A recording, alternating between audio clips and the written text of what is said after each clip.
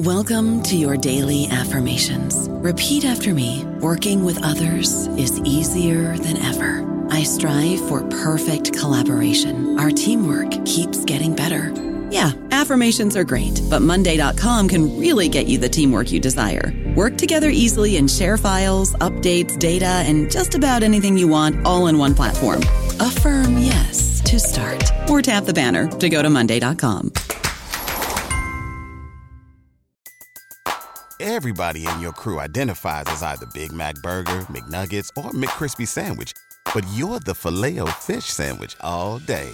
That crispy fish, that savory tartar sauce, that melty cheese, that pillowy bun.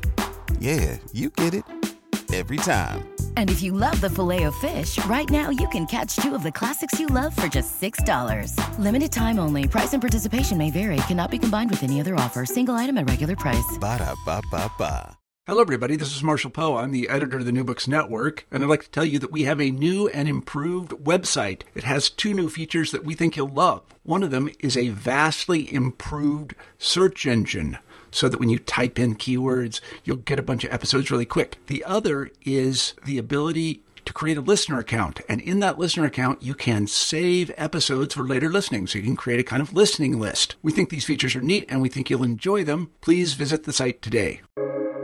Welcome to the New Books Network. Welcome to the education channel of the New Books Network. I'm your host, Tom DeSena from the Department of Communication, Journalism, and Public Relations at Oakland University. My guest today is Elizabeth Anderson, the author of Private Government: How Employers Rule Our Lives and Why We Don't Talk About It.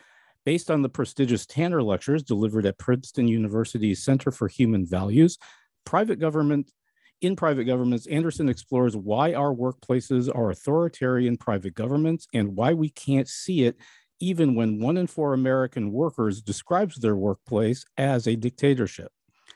Yet that number almost certainly would be higher if we recognized employers for what they are, private governments with sweeping authoritarian power over our lives.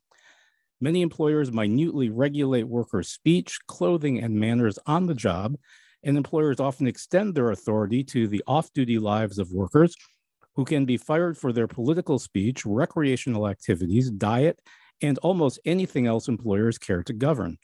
In this compelling book, Elizabeth Anderson examines why, despite all this, we continue to talk as if free markets make workers free, and she proposes a better way to think about the workplace, opening up space for discovering how workers can enjoy real freedom. Elizabeth Anderson is Arthur F. Thurno Professor and John Dewey Distinguished University Professor of Philosophy and Women's Studies at the University of Michigan and specializes in political philosophy, ethics, and feminist philosophy. She is the author of The Imperatives of Integration, Value Ethics in Economics, and Material Spirituality in Modernist Women's Writing. Elizabeth Anderson, welcome to the New Books Network. It's great to talk to you, but you have to drop that last book title because that must be a different Elizabeth Anderson. Oh, my apologies. Oh, sorry about that. Don't believe everything you read on Google Books. So before we delve into the specific arguments advanced in your book, I'd like to ask first, what brings you to this project? I've always been interested in work since college. And the story behind that's kind of interesting because I was raised in a libertarian household, free markets, free people. And that was what I came to college believing. And I majored in economics. I was going to major in economics, but I decided to take a philosophy course. And in that course, we read Karl Marx's 1844 manuscripts, which are all about the nature of work during the Industrial Revolution. He gave a blistering critique of the alienation of work for ordinary workers.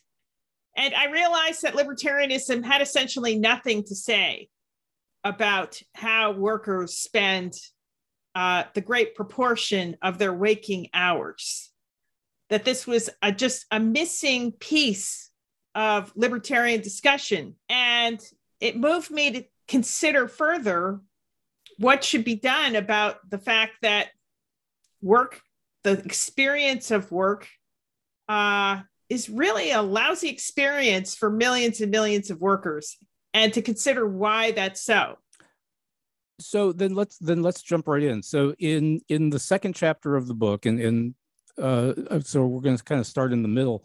Why private governments, or and maybe even the more evocative phrase that you use, these communist dictatorships in our midst? Yeah, well, the communist dictatorships part is just a little bit of a tease for libertarians. Well, let me explain. A government is private by definition if it's unaccountable to the governed. It's treated as the private property of the ruler. So I allude to, Louis XIV, I am the state, right? The state's just my private property and I'm going to rule it. And the people I govern have no say in the matter. That's what makes government private. It's that the rulers are unaccountable to the ruled. It's so to speak, it's none of the business of the governed to have any say or even opinions about the rules to which they're subject. And corporations today are little private governments and even communist governments, because the government in question, namely the firm, owns the means of production.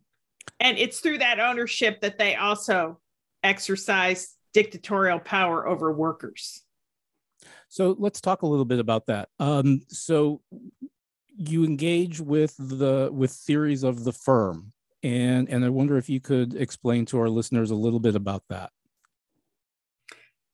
Yes, so I want to put this in historical context, because in America in particular, the ideal for work, the ideally free worker, is self-employed. It's somebody who owns their own capital and is their own boss. And that has always had a very deep appeal for Americans back to pioneer days. You go out west, you stake out your own claim, and you're running your own farm. You're your own boss. Lincoln appealed to that in his anti-slavery campaign of 1860, his presidential campaign. And today, the allure of self-employment is really profound, because that does embody a conception of individual freedom. But of course, the vast majority of workers in America are not self-employed. We do work under bosses. And it's the experience of unfreedom in that situation that I'm focusing on in my book, Private Government. So in sort of thinking about our talk today, I was thinking back to, I don't know if you're familiar with it, but the Jeffrey Eugenides book, Middlesex, came out, I think it's almost 20 years old now.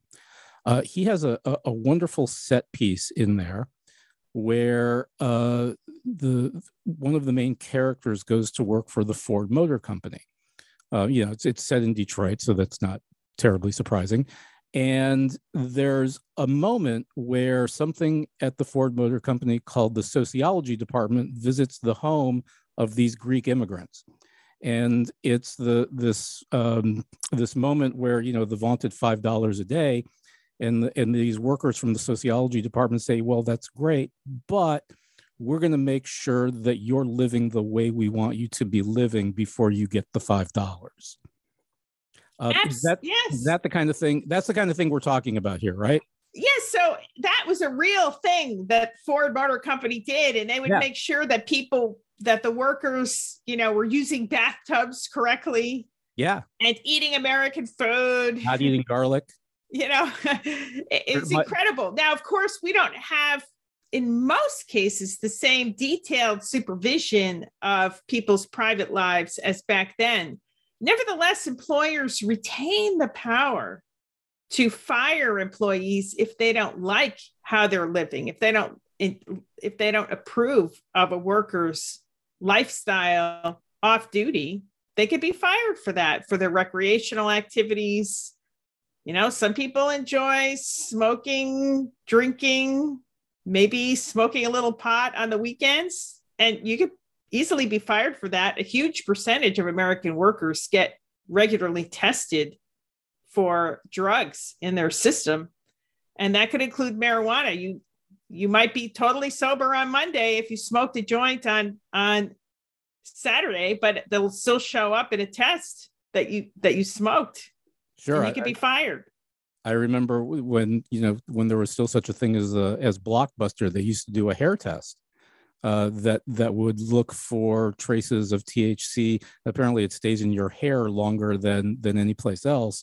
And they would sample hair. And I always thought, well, isn't that wonderful that the person renting me a video isn't on drugs or hasn't been in the last month? Well, it's pretty ridiculous. Addiction is a very grave problem, but throwing addicts out of work is no way to deal with addiction. Sure. I think, and the thing is, employers are entitled to ensure that the workers are attentive to their duties while they're on the job. But you can do that through simple observation. You don't have to test them. Right. Or even threaten to fire them, I should think, unless, as you said, if there's a difference between on the job and what's going on at home. Right. Yeah. So you begin the book with describing when markets were left. So let me ask, when were markets left, and what do we mean by left in this particular context? Yes. So by left, I mean free market ideology was once on the left part of the political spectrum from left to right. And the reason for that it was in contrast with a more aristocratic or lordly system of economic organization where, your landlord would rule over you. And the thought was that free markets, this is Adam Smith's argument, the landlord class, the aristocrats in England, pretty much owned all the land in England. About 30,000 families in a population of 10 or 11 million in Smith's day owned virtually all the productive land in England. And so people didn't really have any choice but to kowtow to whatever the Lord told them, and they were under the Lord's government. But free markets offered a different opportunity for people. As Smith narrated it, the rise of commercial society enabled peasants to leave the land of their landlord, move to the cities, and become, tradesmen, manufacturers, bakers, butchers, and so forth. And that liberated them because now they weren't dependent on a single lord for everything. They had lots of different customers, right? They're selling to lots of different people. Maybe they're running a tavern or something. And that prospect that markets would liberate people, that commercial society would liberate people, was very deep in the 18th century. You could see on the continent as well. Condorcet, the great Enlightenment thinker, also held that view. On top of that, the picture was that the most efficient worker was the worker who kept 100% of the fruits of their labor. And that would happen if they owned their own business. So the yeoman farmer was the champion of agriculture in England. They're working really hard and attentive to the details of their business, whereas the lords are just kicking back, not paying attention, because all they're interested in is the revenue stream from their rents that they can use to, for lavish parties and fox hunting, maintaining their horses and things like that. They don't really care about the business, so they're not running it very efficiently. Smith argued that free markets, if you really had free markets, you would also have to change the rules of property, which were rigged to maintain these dynastic estates.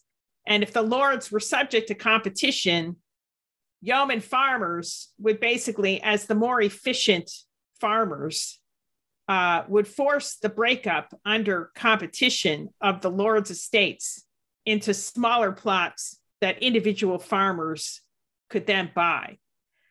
And that vision was never realized in England, but something close to that happened in the free states of the United States.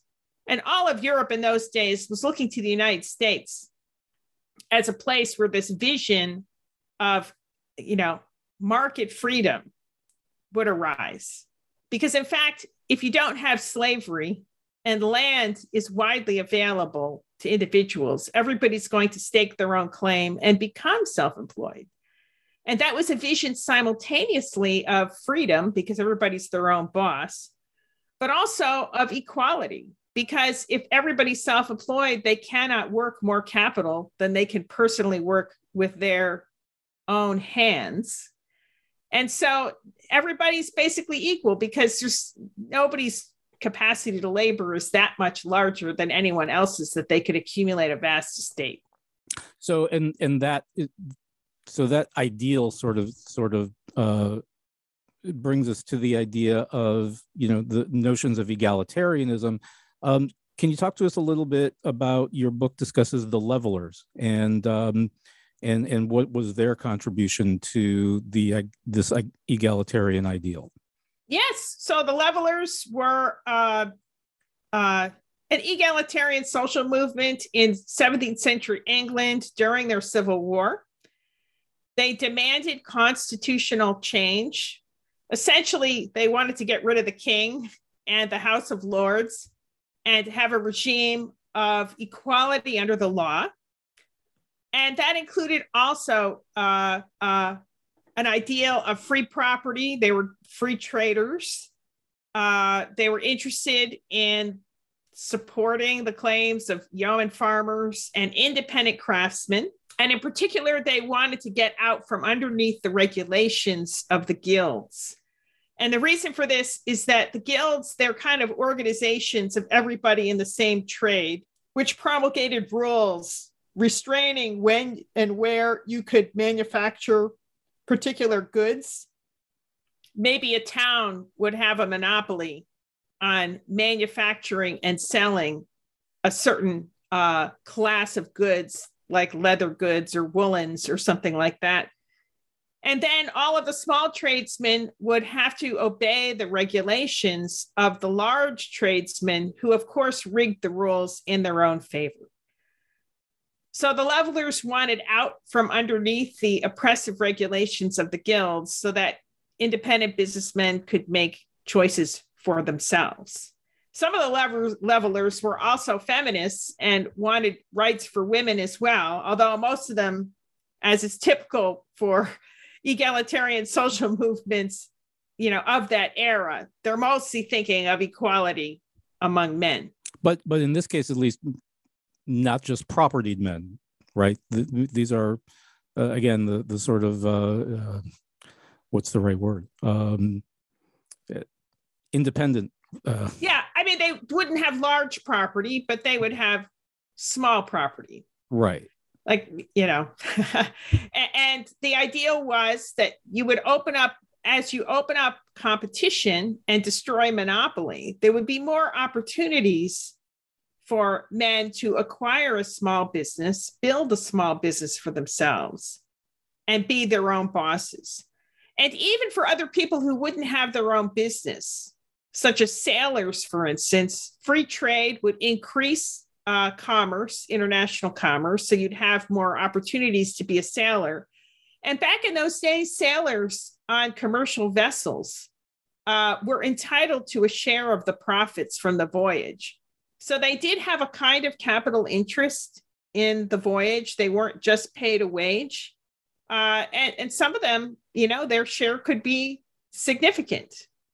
I guess it would have to be. It's kind of a risky occupation. Very risky. That's how come they were entitled to a share of the profits. Yeah, not easy work. So you describe that. So this is kind of this is where this idea takes us, and then you describe the Industrial Revolution in your book as a cataclysm, and it's in this section that you introduce the idea of wage slavery, and I've always found that to be a particularly useful term. Can you talk about that and sort of describe how it's different from the idea of free labor? Yes, exactly. So as I just argued, going back to the levelers, you see an ideal of free labor as, the most free workers, the fully free workers are the self-employed. And that vision was carried over to the United States and more fully realized in the United States than anywhere else, certainly much more than in Europe. But the Industrial Revolution just demolished that picture that free markets would generate a system of nearly universal self-employment. And the reason for that had to do with economies of scale. So the big factories just were vastly more efficient and could put out almost any manufactured good much, much cheaper than an independent craftsman. This had to do, as Adam Smith pointed out, with a fine-grained division of labor and mass production techniques. So what happened is when the scale of production increases, then you have many workers under the same roof and under the same authority of the boss. And that's the reason why the Industrial Revolution just shattered this dream that free markets would deliver fully free labor for everyone. Now, you mentioned the term wage slavery, which was commonly used by labor advocates during the Industrial Revolution to explain how degraded the conditions of work were for workers during the Industrial Revolution. And I just want to point out that wage slavery, that concept wasn't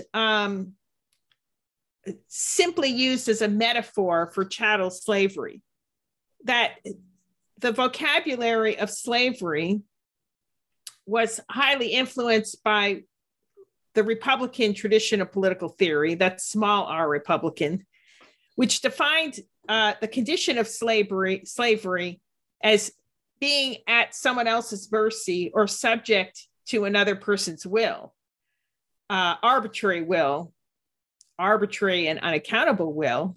And that's precisely what was happening with the employment relationship, because workers just had to take orders from their boss, and their boss was not accountable to them.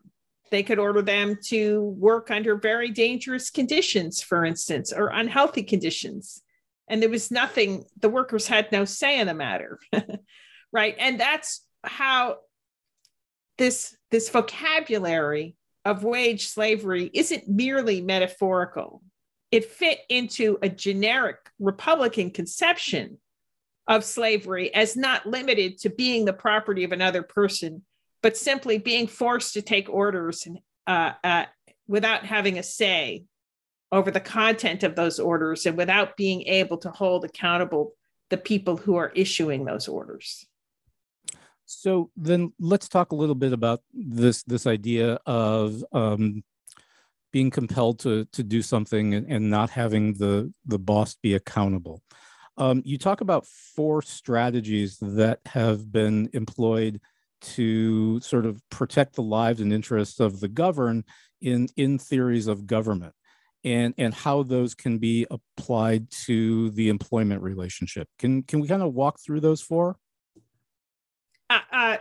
Sorry, could you just repeat that again? Yeah, I'm sorry. It's there. You suggest there's 4 different strategies that in governmental theory that are used to protect the lives and the interests of people who are being governed. Oh, right. Yes. Okay. Right. So the classic libertarian strategy for protecting workers is just to enhance the power of workers to quit. And the idea is, look, if you're free to walk away from the job, then you'll be free under that job or in that job. So now, in theory, when, for instance, most workers go to work, they are at-will employees. Correct. And so if that means that, hey, anytime they want, they don't have to give 2 weeks notice. They don't have to worry about violating a contract. They just walk away. Correct. They can quit on the spot. And Right. they could be fired on the spot, and they can Right. quit on the spot, right? And, there's the power to exit is an important right. I reject the libertarian view that is all that workers need to be free at work. But it's still very, very important, as we can see from the repeated attempts of employers to restrict the ability of workers to leave with their human capital intact. So more and more frequently these days, employers are forcing workers to sign non-compete agreements. And that means that they're not allowed to exit and either set up their own shop performing the same work or to hire themselves out to a different employer performing the same kind of work that would be in competition with their former employer. And some of these non-competes have been extended to absurd extents, right. Where even, sandwich shops are preventing the workers making the sandwiches from working at competing sandwich shops. Yeah, which is just kind of insane to think that, that I learned how to do something at Jimmy John's and now I can't go to Subway and sort of apply the skills that I've learned. Yeah, exactly. It's ridiculous, but that's what's happening. And people are very intimidated by that sometimes, by the threat of being sued. Sure. So that's one, the idea that we can always exit the employment relationship. What are the other three? So we can also think about a regime of constitutional rights for workers within the firm. And to a certain extent, some of those rights are sort of present. So it is true that under American law, workers do have a right to complain about working conditions, and that's guaranteed under the law. However, in practice, the right to complain about work is a little bit of a dead letter because workers who complain are summarily fired very commonly, and they don't really have much of a recourse. Their lost wages are not enough to make it worthwhile for a lawyer to defend them in court. It's very difficult to sue an employer. Most workers now are under mandatory arbitration agreements, and the arbitrators being under contract with the firm know that they will lose their contract, their arbitration contract, if they deliver too many decisions that favor the workers. So workers really don't have much of a recourse, even when their rights to speak out and complain are being violated. For example, if we just take the subset of abusive working conditions that involve sexual harassment, the vast majority of workers who are sexually harassed or believe that they've been sexually harassed do not file a complaint with their employer out of fear of retaliation. And the reason for that is that those who do complain do face retaliation at extremely high rates. I think the last survey found that something like 70% or 80% of workers who file a sexual harassment complaint face retaliation.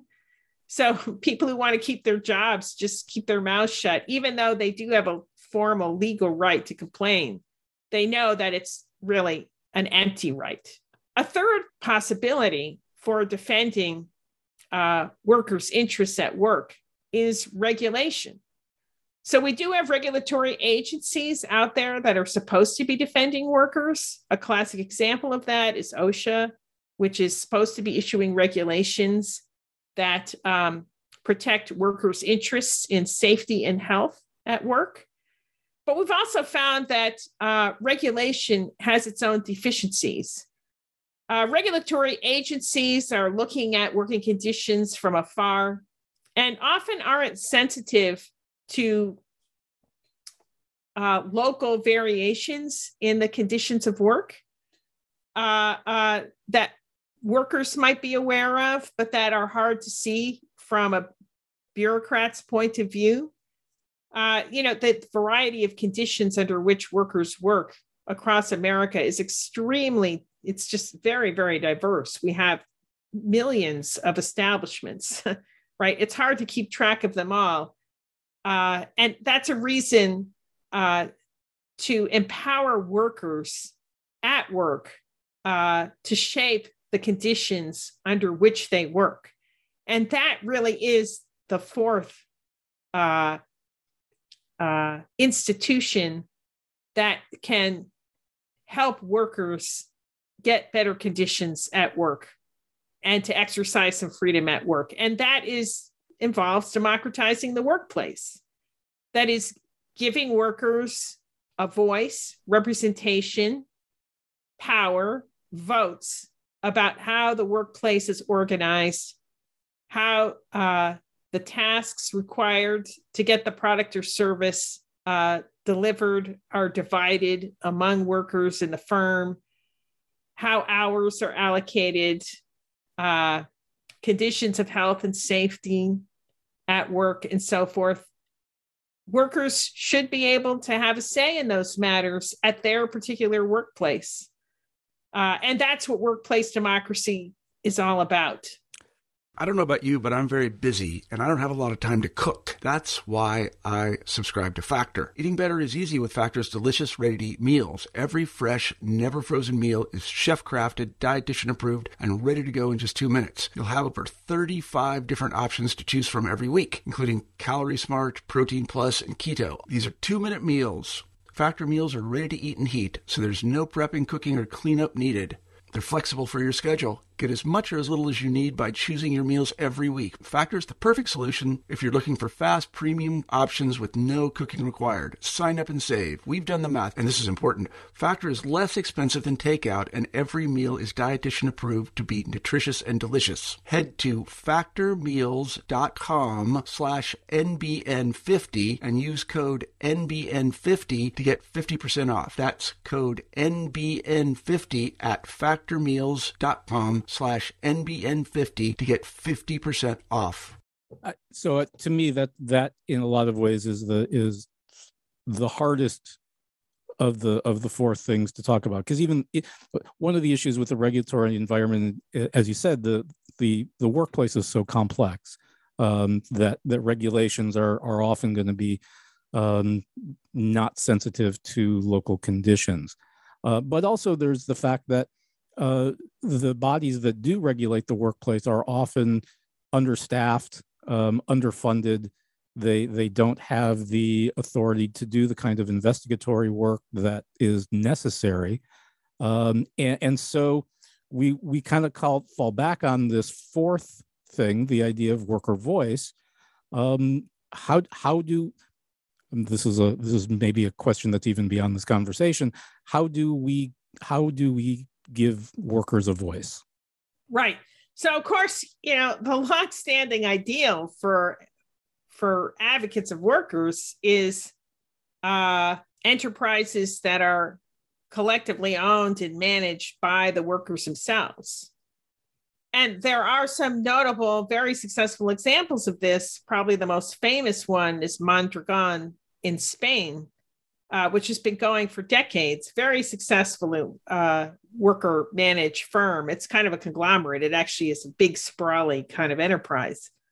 My view is that while that stands as a kind of ideal, and we should certainly reform our laws to make it possible, that we have to think about alternative structures, because for most workers, that really isn't in the cards. Accumulating the capital necessary, to set up firms or buy out current shareholders is a tall order. And so one thing that I think we should be exploring is co-determination, more robust forms of co-determination, which already exist in places like Germany and France. So under co-determination, the management of the firm is jointly possessed by workers and capital investors. So you have workers who have seats on the board of directors of a corporation. And perhaps even more importantly, there are works councils that regulate the details of work at the level of the factory floor. And those works councils also contain workers, so that even the detailed day-to-day operations are managed jointly by workers and representatives of capital investors. Now, if you look at Germany, which has, I think, the most fully developed kind of classic form of co-determination, I see some potential and deeper development of that model. To a certain degree, it's deteriorated a bit under neoliberal conditions in Germany. But I think we could make it more robust and give workers an even stronger voice than what we see in Germany. Although even that's going to be, as you said, that's going to be resisted. It will be resisted, but one of the great advantages of co-determination is that, as Elizabeth Warren has pointed out in a bill that she drafted and sponsored, this is something that could be enacted pretty quickly by Congress. If you could get, Congress to vote for it, you could just mandate that workers have seats on the board and that works councils be established at all corporations. And you would condition the granting of a corporate charter on a reorganization of its internal governance to make that possible. So the great advantage of this is that a simple statute could establish co-determination, in contrast with our current model of labor unions, which, in order to organize a labor union, you have to fight a battle workplace by workplace. You can't even unionize a whole corporation. It's entirely fragmented. So like each separate Amazon warehouse would have to get organized separately, which is a ridiculous system. And it was, in fact, our labor union representation is incredibly weak precisely because of the extremely high costs of fighting an organization battle workplace by workplace. And then you'd have to have, thousands of them for a giant corporation like Amazon. So unfortunately, in the United States, labor unions have a tough row to hoe. And at the same time, we also find that although unions have delivered enormous benefits for workers, that it's extremely vulnerable model given how unions work in the United States. It's much more successful, labor unions in other countries, especially in Scandinavia, where collective bargaining is sometimes undertaken on a sectoral basis. Like you just have all the employers in an industry get together with all the unions in an industry on a giant collective bargaining table and hash things out. That's a very successful model, but we're pretty far from that in the United States. Yeah, it's interesting. Hopefully our listeners won't be aware of this, but you and I had some trouble getting on this morning with the software. And the last time I had that same problem with the software, I was actually talking to David Madland at the Center for American Progress about precisely this issue of sectoral bargaining. And he's recently authored a book arguing really very similar things to you, but from the union perspective. And I think it's odd that for some reason the software gets glitchy as soon as we start talking about these things. But not that I'm prone to paranoia. So your book concludes with a number of different commentators offering you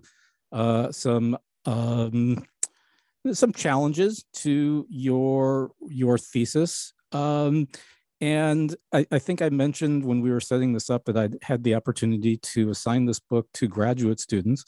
And they were absolutely delighted with your response to those commentaries. I think the direct words were, "Oh, snap." So I had great fun replying to my commentators. I imagine you did. There's a lot, of course, going on in those commentaries. Some different ideas about history and economics, but I think a lot of it comes down to one of your interlocutors saying that essentially work isn't all that bad. So I was wondering if we could maybe talk a little bit about that. Well, look, that was Tyler Cowen, very distinguished and famous economist. And I, for one, will say that the academic life, if you have an intellectual bent and you're a tenured professor at a research university, these are about the best working conditions anybody could have and still be a salaried worker and not self-employed. Stanley Aronowitz calls it the last good job in America.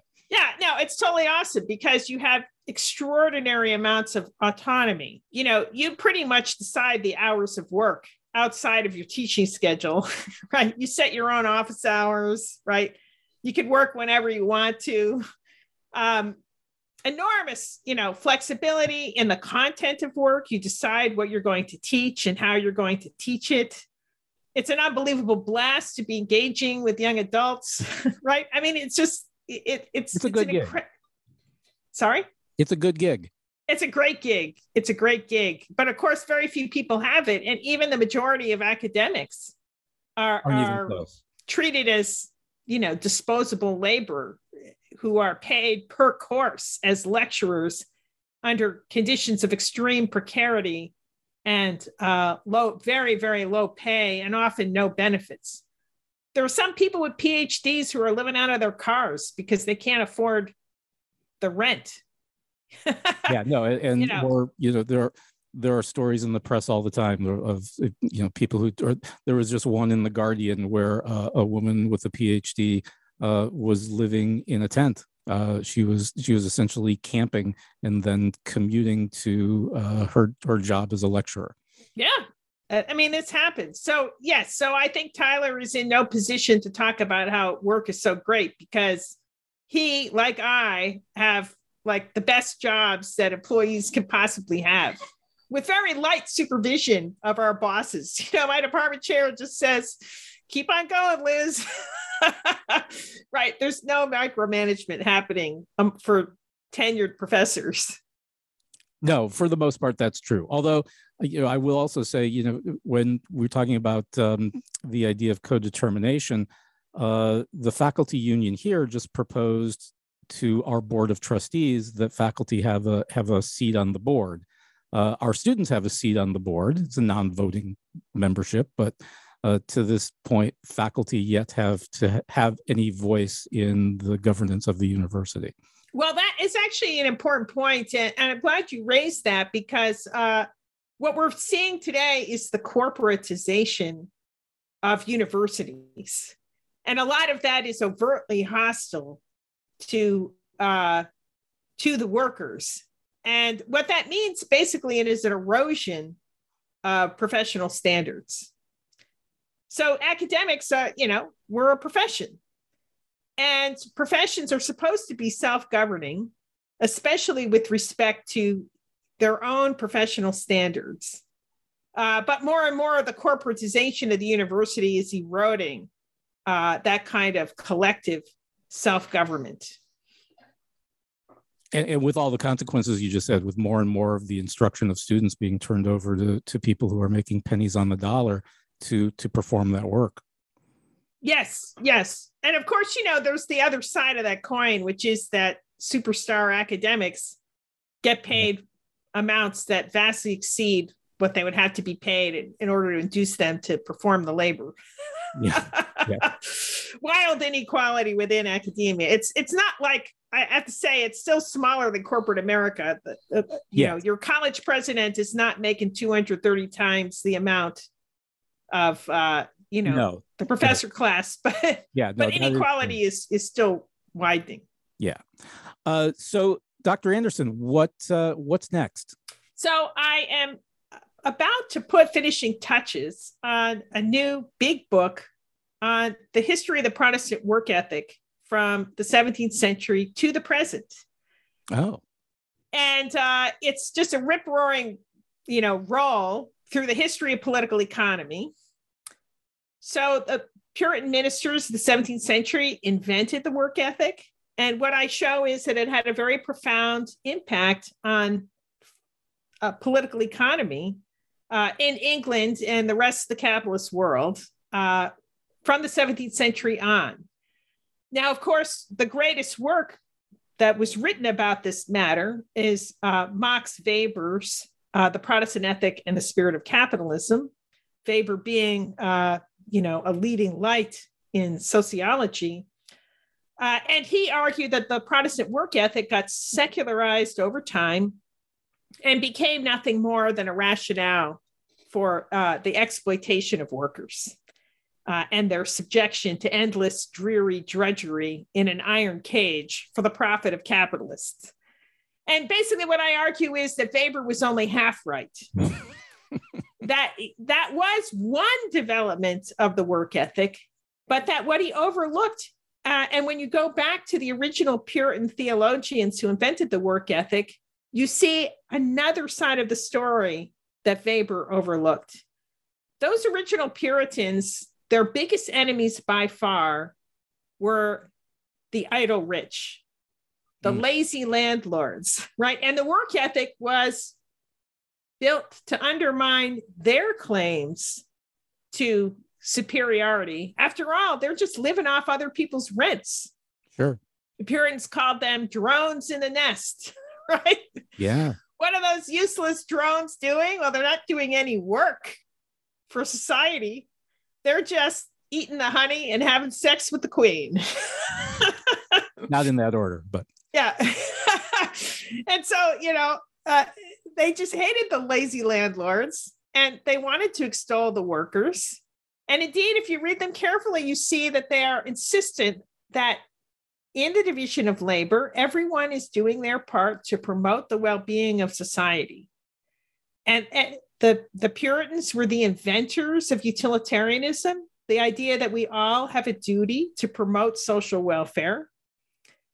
And the worst people were the people who just, lived off the work of others without doing their part to contribute, assuming they were able to contribute, because the Puritans also believed in a very strong duty of charity and understood that people who were too old, sick, infirm, and so forth might be unable to contribute in those ways. And we still had to do everything we can to preserve human life and protect it, even the helpless among us.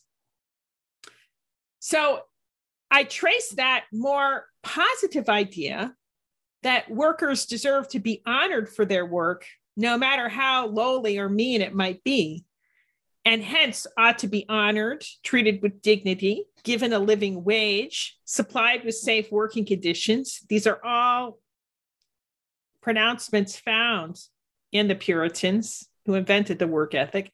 And I trace that idea through the history of political economy, through Locke, Adam Smith, David Ricardo, the Ricardian socialists. Even Karl Marx was deeply influenced by the Protestant work ethic.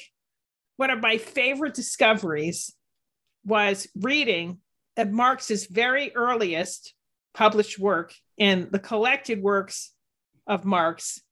We have his Abitur. This is the final exam he wrote to graduate from high school. And the topic essay that he had to write on was on a young man's choice of occupation or vocation. And in that essay, he almost precisely reproduces a famous sermon by Robert Sanderson, delivered in the 17th century. Sanderson was a Puritan theologian, in which Sanderson discusses the same question. If we all have a duty to work, we all must find our calling or our vocation, the specialized occupation that we're going to dedicate our working lives to.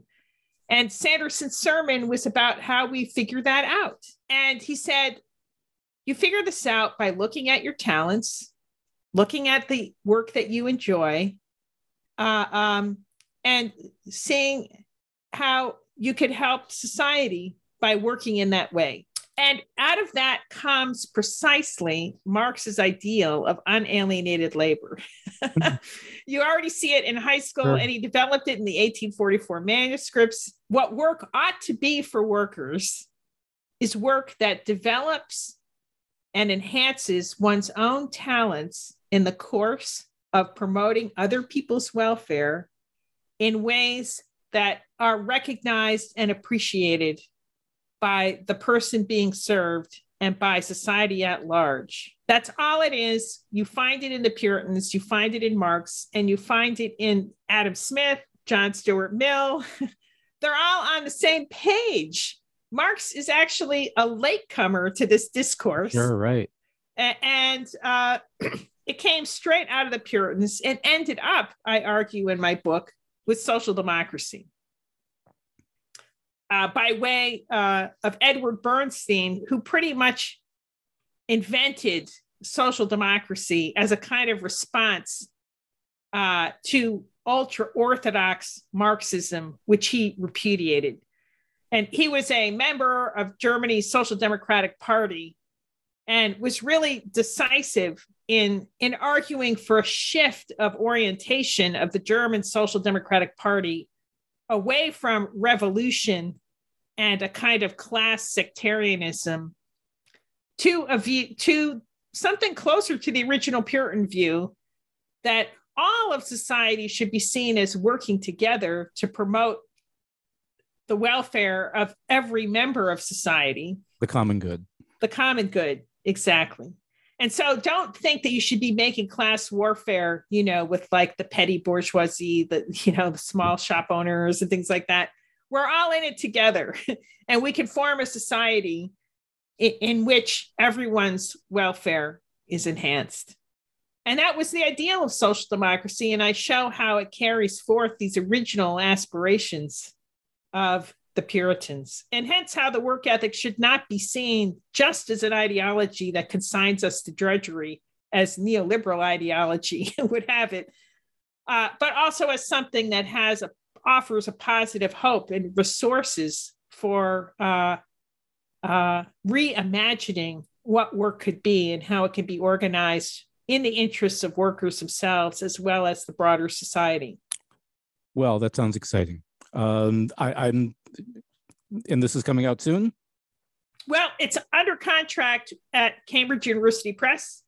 I have small revisions to make. I'll probably take about a month doing it, but of course now I'm in the midst of teaching, and so I have to punt that to the summer. We'll work forward when that comes out. Elizabeth Anderson, thank you for your time today, and really thank you for this book. It's terrific. Once again, my guest today has been Elizabeth Anderson, the author of Private Governments: How Employees Rule Our Lives and Why We Don't Talk About It, from Princeton University Press. My name is Tom DeSena, and you are listening to the education channel of the New Books Network. Thanks. Pleasure to talk to you.